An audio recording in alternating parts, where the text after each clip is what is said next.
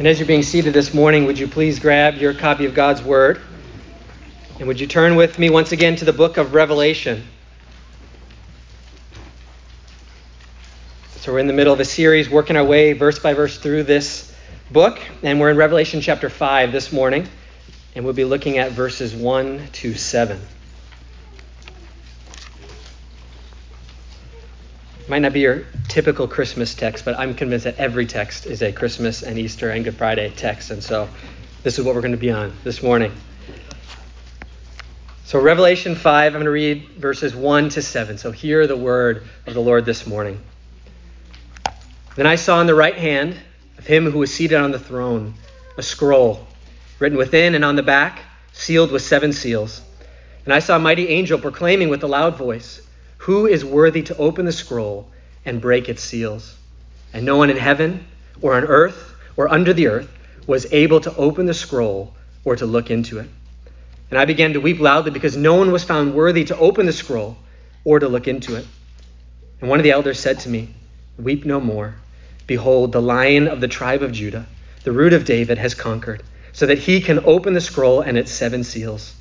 And between the throne and the 4 living creatures, and among the elders, I saw a lamb standing as though it had been slain, with 7 horns and with 7 eyes, which are the 7 spirits of God sent out into all the earth. And he went and took the scroll from the right hand of him who was seated on the throne. Thus far the reading of God's word. Let's pray and ask his blessing on the preaching and hearing of it.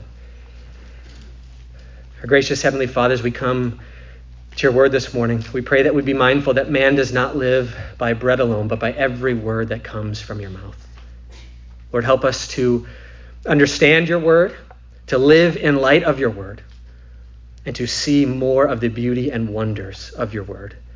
We pray this in Jesus' name. Amen.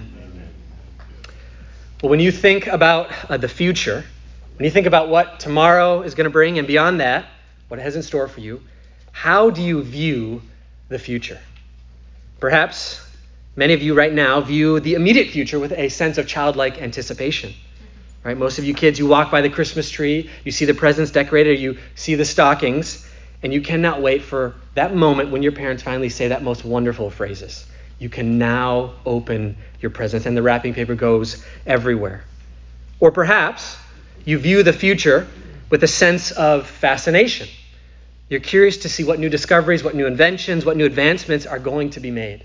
When am I going to get my self-driving car? When can I trade in that robot vacuum for a robot that cooks and does the laundry? Or perhaps, more likely, you view the future with a sense of worry and anxiety. When is the doctor going to call back with the results? How much is the bill going to be, and how are we going to pay for it? Where is our culture headed, and how bad is it going to be once we get there? What about the next pandemic? What about the next recession? What about, and the list goes on and on. Or when will the robot vacuums take on consciousness and then take over?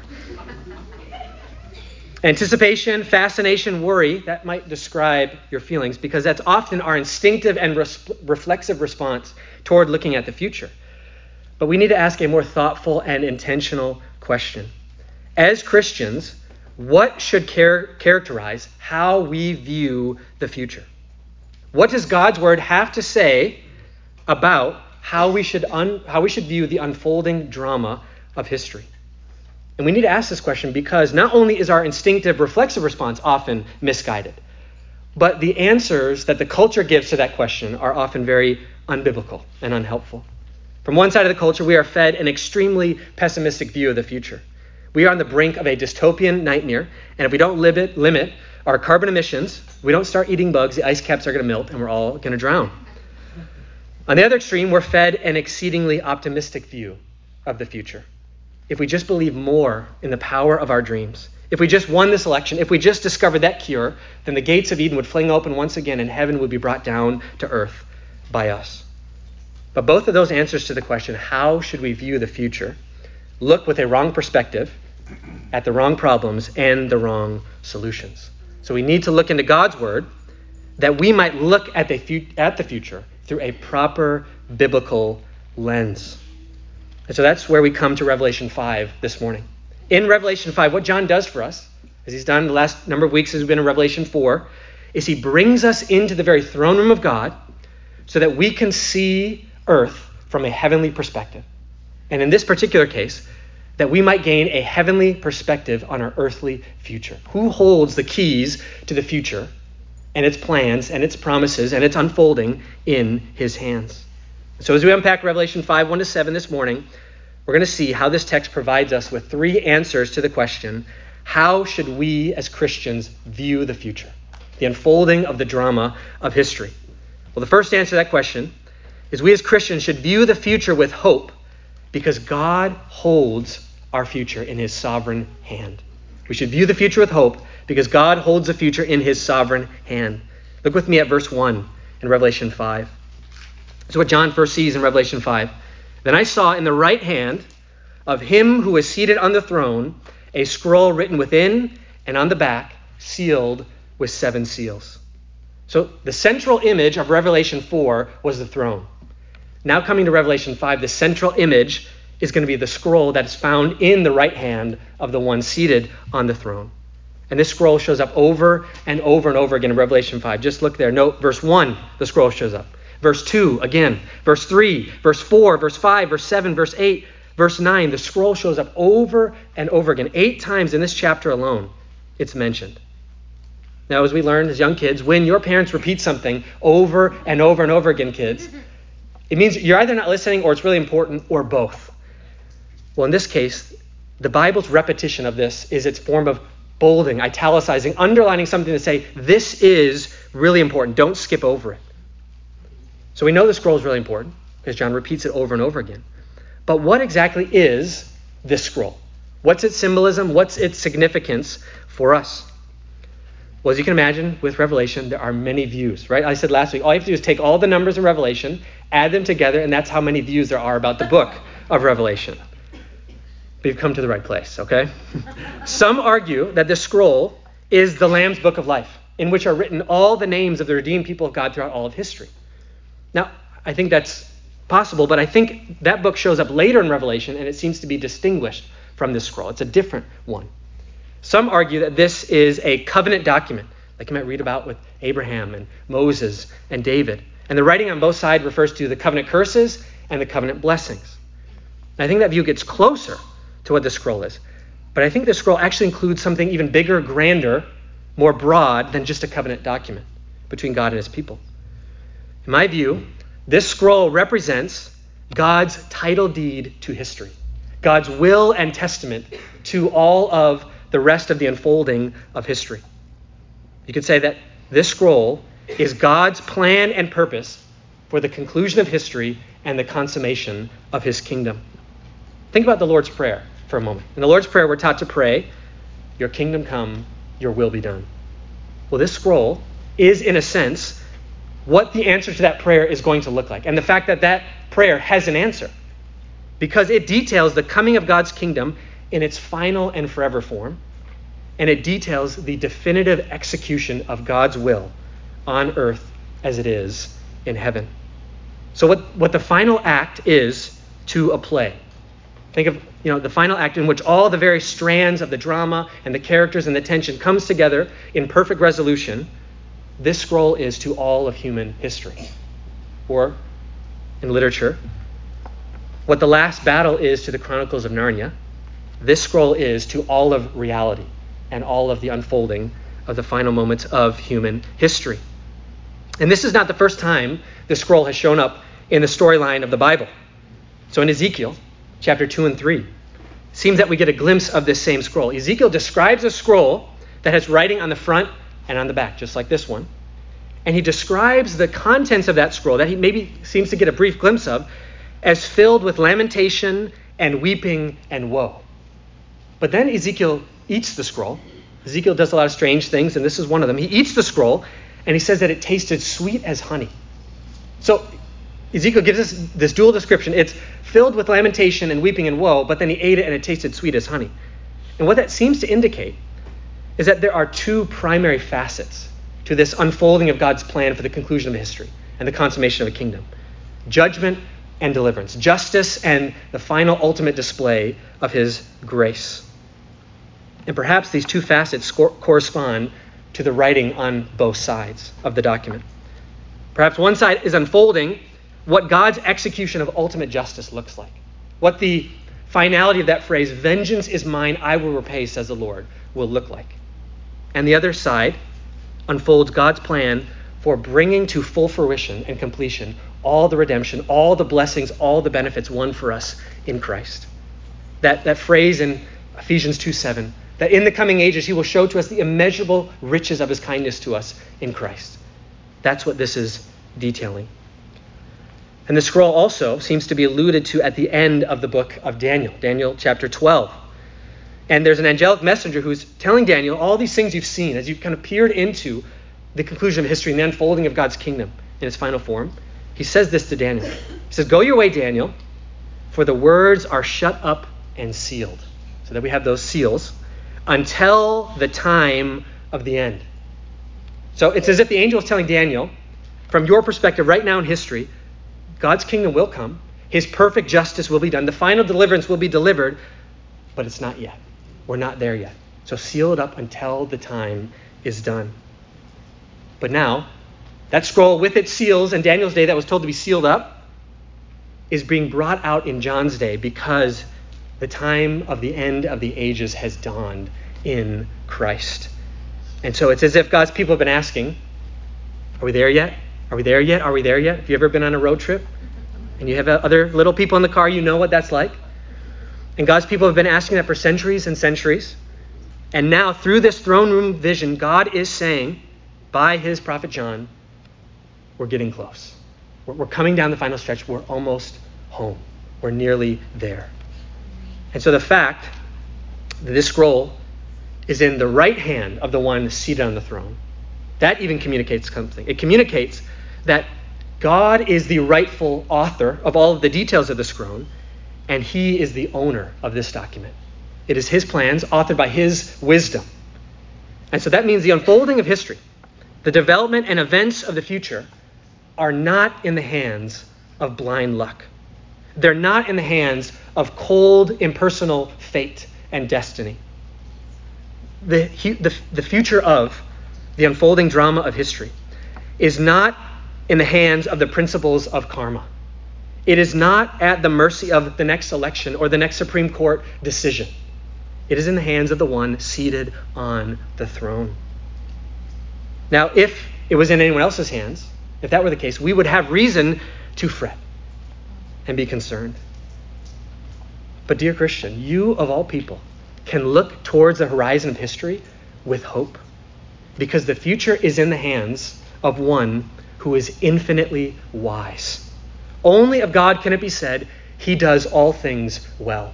He knows all the best ends, and he knows all the best means to all of those ends.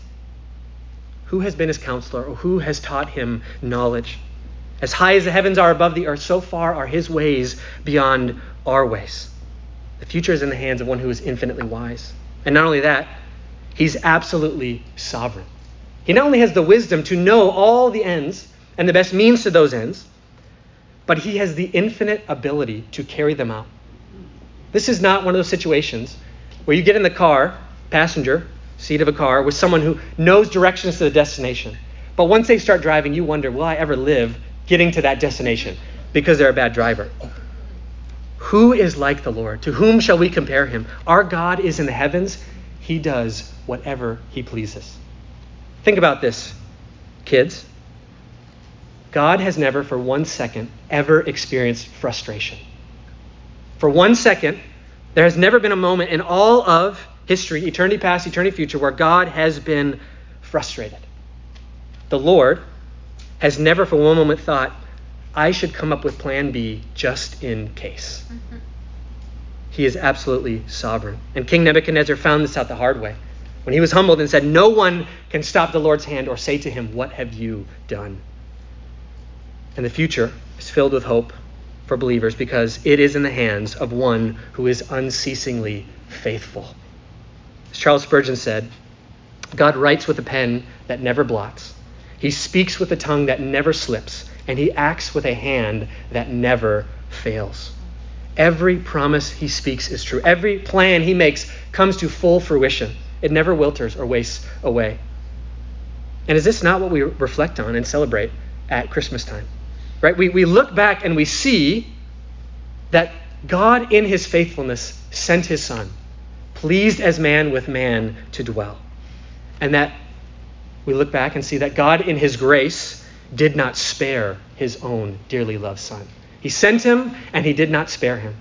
So we look back and we see that so that we can look forward with hope, knowing that if God did not spare his own Son, but graciously gave him up for us all, how will he not also with him graciously give us all things we need today and tomorrow and the day after that, and all the way until the conclusion of history and the consummation of his kingdom comes in all its fullness, so we can have hope. Well, second, Christians should view the future with a sense of realism, because no mere creature holds the key to the future. By realism, I mean that we need to have properly calibrated expectations regarding all the promises and all the perils of the future that the world throws at us. I mentioned a little bit some of those in my introduction. Because at one and the same time, our world tells us that we are both the problem and the solution of the future. It's both all of our fault and it's all up to us. Even though one perspective is incredibly pessimistic and the other incredibly optimistic, they both have this in common. Supposedly, we hold the keys to the future. Or to change it to a sports illustration, the ball is in our hands, and we can either carry it safely into the end zone, score a touchdown, and usher in a utopia, or we can fumble the ball and we bring in a dystopian nightmare. And yet Revelation 5 shows us that this perspective thinks too much of man and too little of God. Notice at the very outset of verse 1 that the scroll is sealed with 7 seals. So this introduces tension in the drama. There's suspense in heaven, as it were. It presents a problem because if the scroll contains God's plan and his purpose for the conclusion of history, for the consummation of his kingdom, then the fact that it is sealed up represents the fact that to unfold it, to execute those plans, right now it's locked up. It's shut away. Unless someone can open them. Unless someone can break those seals and execute those plans. Well, that's exactly what question the angel poses in verse 2. Look there with me.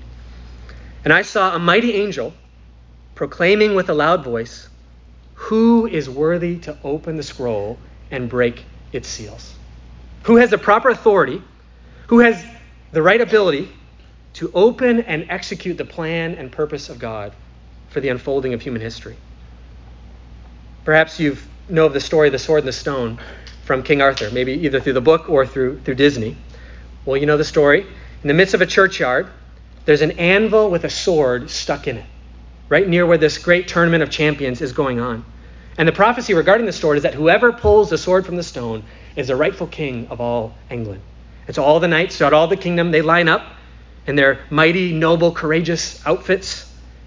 And yet, not a single knight who's come to that tournament of champions is able to even budge that sword from the stone. Well, that's similar to the situation in verse 3 of Revelation 5. And no one in heaven or on earth or under the earth was able to open the scroll or to look into it. So verse 3 is saying is that they looked everywhere. They looked over every square inch of the universe, and no creature was able to say that they were worthy to open the scroll and to look into it. Not one of the 24 elders we just saw in Revelation 4. Not one of those 4 living creatures in their might and their majesty. Not one of the myriad of angels in heaven. Not one single creature on this earth was worthy to open that scroll. And so John is watching this unfold. It's as if John is standing there in anticipation of seeing that person who's going to come and take the scroll and open it, because his hope is resting on the unfolding of that scroll. And then with each failed attempt, John goes from disappointment to discouragement to despair. The line is empty, and still no one is found that is worthy. And so look how he reacts in verse 4. And I began to weep. And this is not your average weeping. I began to weep loudly because no one was found worthy to open the scroll or to look into it. Why is John so overcome with weeping? Is he just an emotional guy? He needs to see a therapist? Not at all. John has just in a moment gone from the heights of hope to the depths of despair. He's seen the scroll that has all the plans for the consummation of God's kingdom, and he's filled with hope. And yet, as if an avalanche is just triggered, he sees that no one so far is worthy to open it. So hope has been dashed, taken away from him. John is in despair, and he's weeping, because as one author pointed out, for a brief moment in time, John catches a glimpse of what it would have been like and what it would have felt like if God had not sent his son. John catches a glimpse of what it would have been like if God would have sent his son, but then spared his son. If Jesus would have answered those mocking jeers from the crowd, you saved others, why don't you save yourself? John catches in a brief moment a glimpse of what that reality would have felt like. He weeps because in that moment, it seems for a second that sins are not forgiven, death is not defeated, justice will never be executed, grace will never be provided, our fallen human natures will never be transformed, our tears will never be wiped away, because there is no one worthy to open the scroll. And so his despair and his weeping in this moment is in a sense an illustration of Psalm 146, verses 3 and 4. Put not your trust in princes, in sons of men in whom there is no salvation. When his breath departs, he returns to the earth. On that very day, his plans perish. It's also an illustration of Jeremiah 17:5. Cursed is the man who trusts in man and makes flesh his strength, whose hearts turn away from the Lord. There's always a danger with us of misdirected and misguided hope. To turn away from the Lord to other things, to someone or something else for our hope. Instead of looking to the Lord who holds our ultimate hope for the future, we get fearful, we get anxious, we worry. And so we start to panic and think, I need to find someone or something else that holds the key to a safe and comfortable future. Perhaps it's the politician, the medical provision, the technological advancement, the financial accomplishment. On and on the list could go. And John's despair and weeping is a way of telling us that if we look to those things because we think that in them they can bear our hope or hold the key to our future, they will always disappoint us and leave us in despair. They were never meant to fulfill that capacity. So as Christians, we need to have a sense of realism about all that the world holds before us and says, this is the key to your safe and comfortable future. We need to know that it's a snake oil sale. Yes, we should care about and be involved in things like politics. We know that God has ordained government for the good of general creation.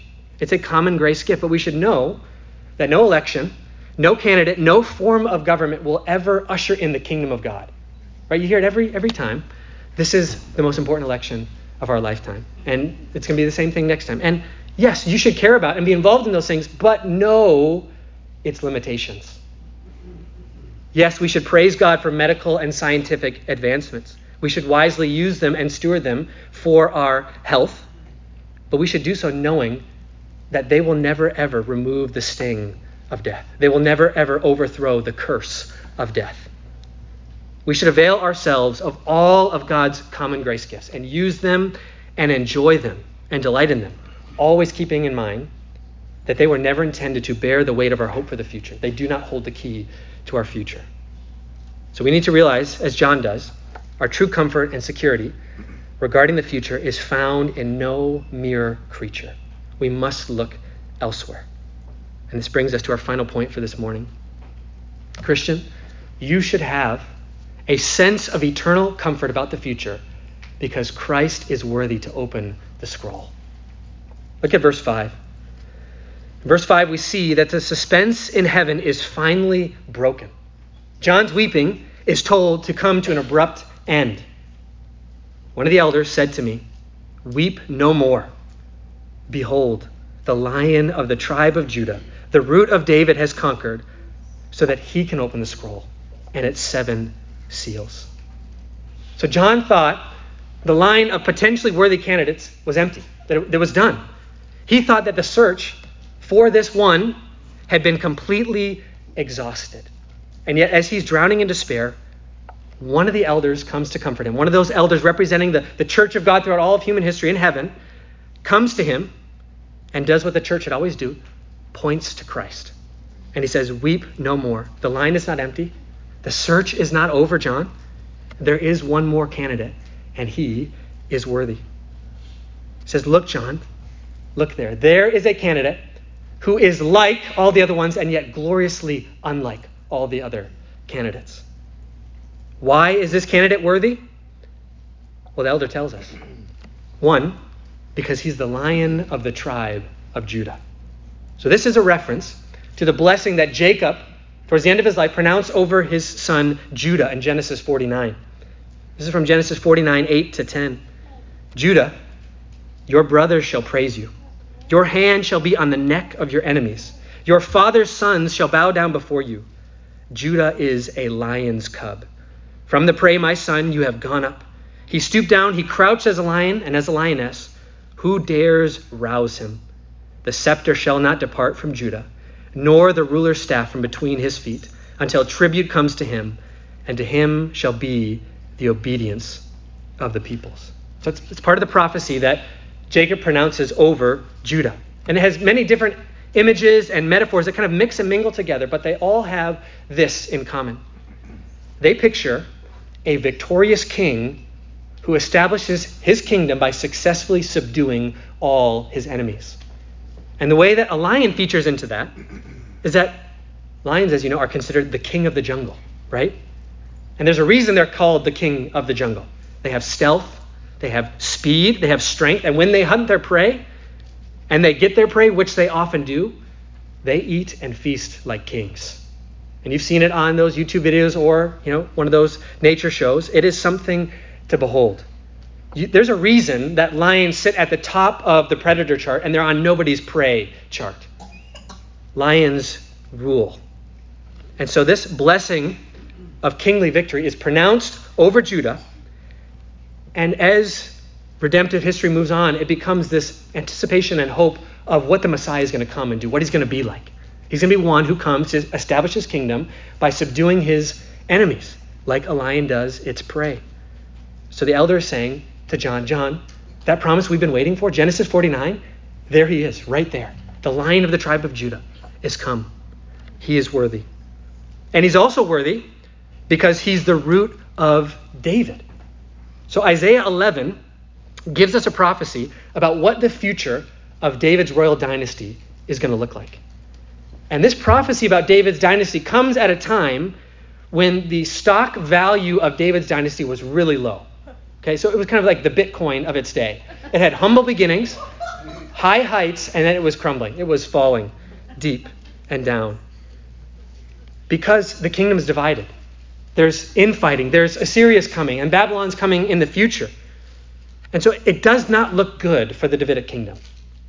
And yet during that time, Isaiah prophesies that there shall come forth a shoot from the stump of Jesse. It's David's father. And a branch from his roots shall bear fruit. So it's the picture of a tree that was once grand and glorious, that gave shade and beauty to everything. It's been chopped down to nothing. But there's still some roots there. And from those roots, a shoot, a little stump is going to come up. And from that stump, the tree is going to grow and thrive and bear fruit again. So what the elder is saying is, look, John, there is great David's greater son. There is the root and the shoot from David's line. He is worthy. He's going to establish a kingdom that will never end and sit on a throne that will never be vacant. He is worthy because he has conquered. Now, here's where it gets really interesting. Because John hears this from the elder. But when he finally turns to look and see the lion-like, enemy-subduing, kingdom-establishing king, notice what he sees in verse 6. And between the throne and the four living creatures and among the elders, I saw a lamb. I saw a lamb, not just any lamb, a lamb standing as though it had been slain, with 7 horns and with 7 eyes, which are the 7 spirits of God sent out into all the earth. Do you catch what John... He hears about a roaring lion, and he sees a lamb. He hears and is told about the Lion of the tribe of Judah, and then he sees a lamb standing as though it had been slain. Now, I don't know about you, but I cannot think of two more opposite animal images that you want to combine. Right? Whenever kids are pretending to be animals, nobody's pretending to be a lamb, let alone a lion-like lamb or a lamb-like lion.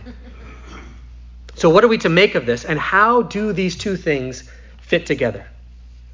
Well, I think part of what John is trying to show is that in the person of Christ, the one mediator between God and man, these seemingly opposite qualities come together in such perfect harmony that they go to show the unique excellency and majesty of Christ that is unlike any other. The unique majesty of Christ is displayed in a kind of both-end majesty. He is both the one through whom all things were created. He sustains and upholds all things by the word of his power, and yet he's the one who stooped down to be born into a manger, who stooped down to wash disciples' feet. He is both the one wise enough to stump and silence the scribes in their attempts to thwart him, and the one humble enough to welcome and spend time with little children. He's both the one who justly rebukes Peter, saying, "Get behind me, Satan," and the one who graciously restores Peter and says, "Go and feed my sheep." He's both the one who stilled the storm with a word after he was woken up from his nap, and he is the one who remained silent and refused to save himself while his enemies crucified him.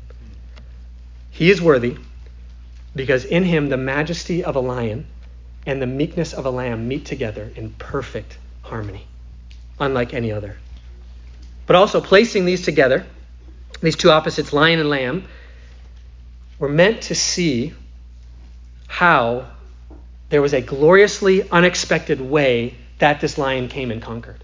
This is the Lion of the tribe of Judah, the root of David, who has conquered. How has he conquered? The lamb standing as though slain. He conquered not by overthrowing and defeating the Roman guards who had to arrest him, but by silently allowing them to take him away. He conquered not by showing Pilate and Herod who was really in charge, by silently submitting to the wrongful charges that they placed on him. He conquered not by displaying the power of his justice to the soldiers who whipped him and the crowds who mocked him, but by silently enduring every single one of the injustices that they did to him. He conquered not by entering Jerusalem to wear a crown of glory and sit on a throne in power, but by silently, patiently suffering while wearing a crown of shame and sitting and hanging on a cross in weakness. Jesus conquered by exercising all of his lion-like power and sovereignty to be a lamb-like substitute. That's how the lamb conquered.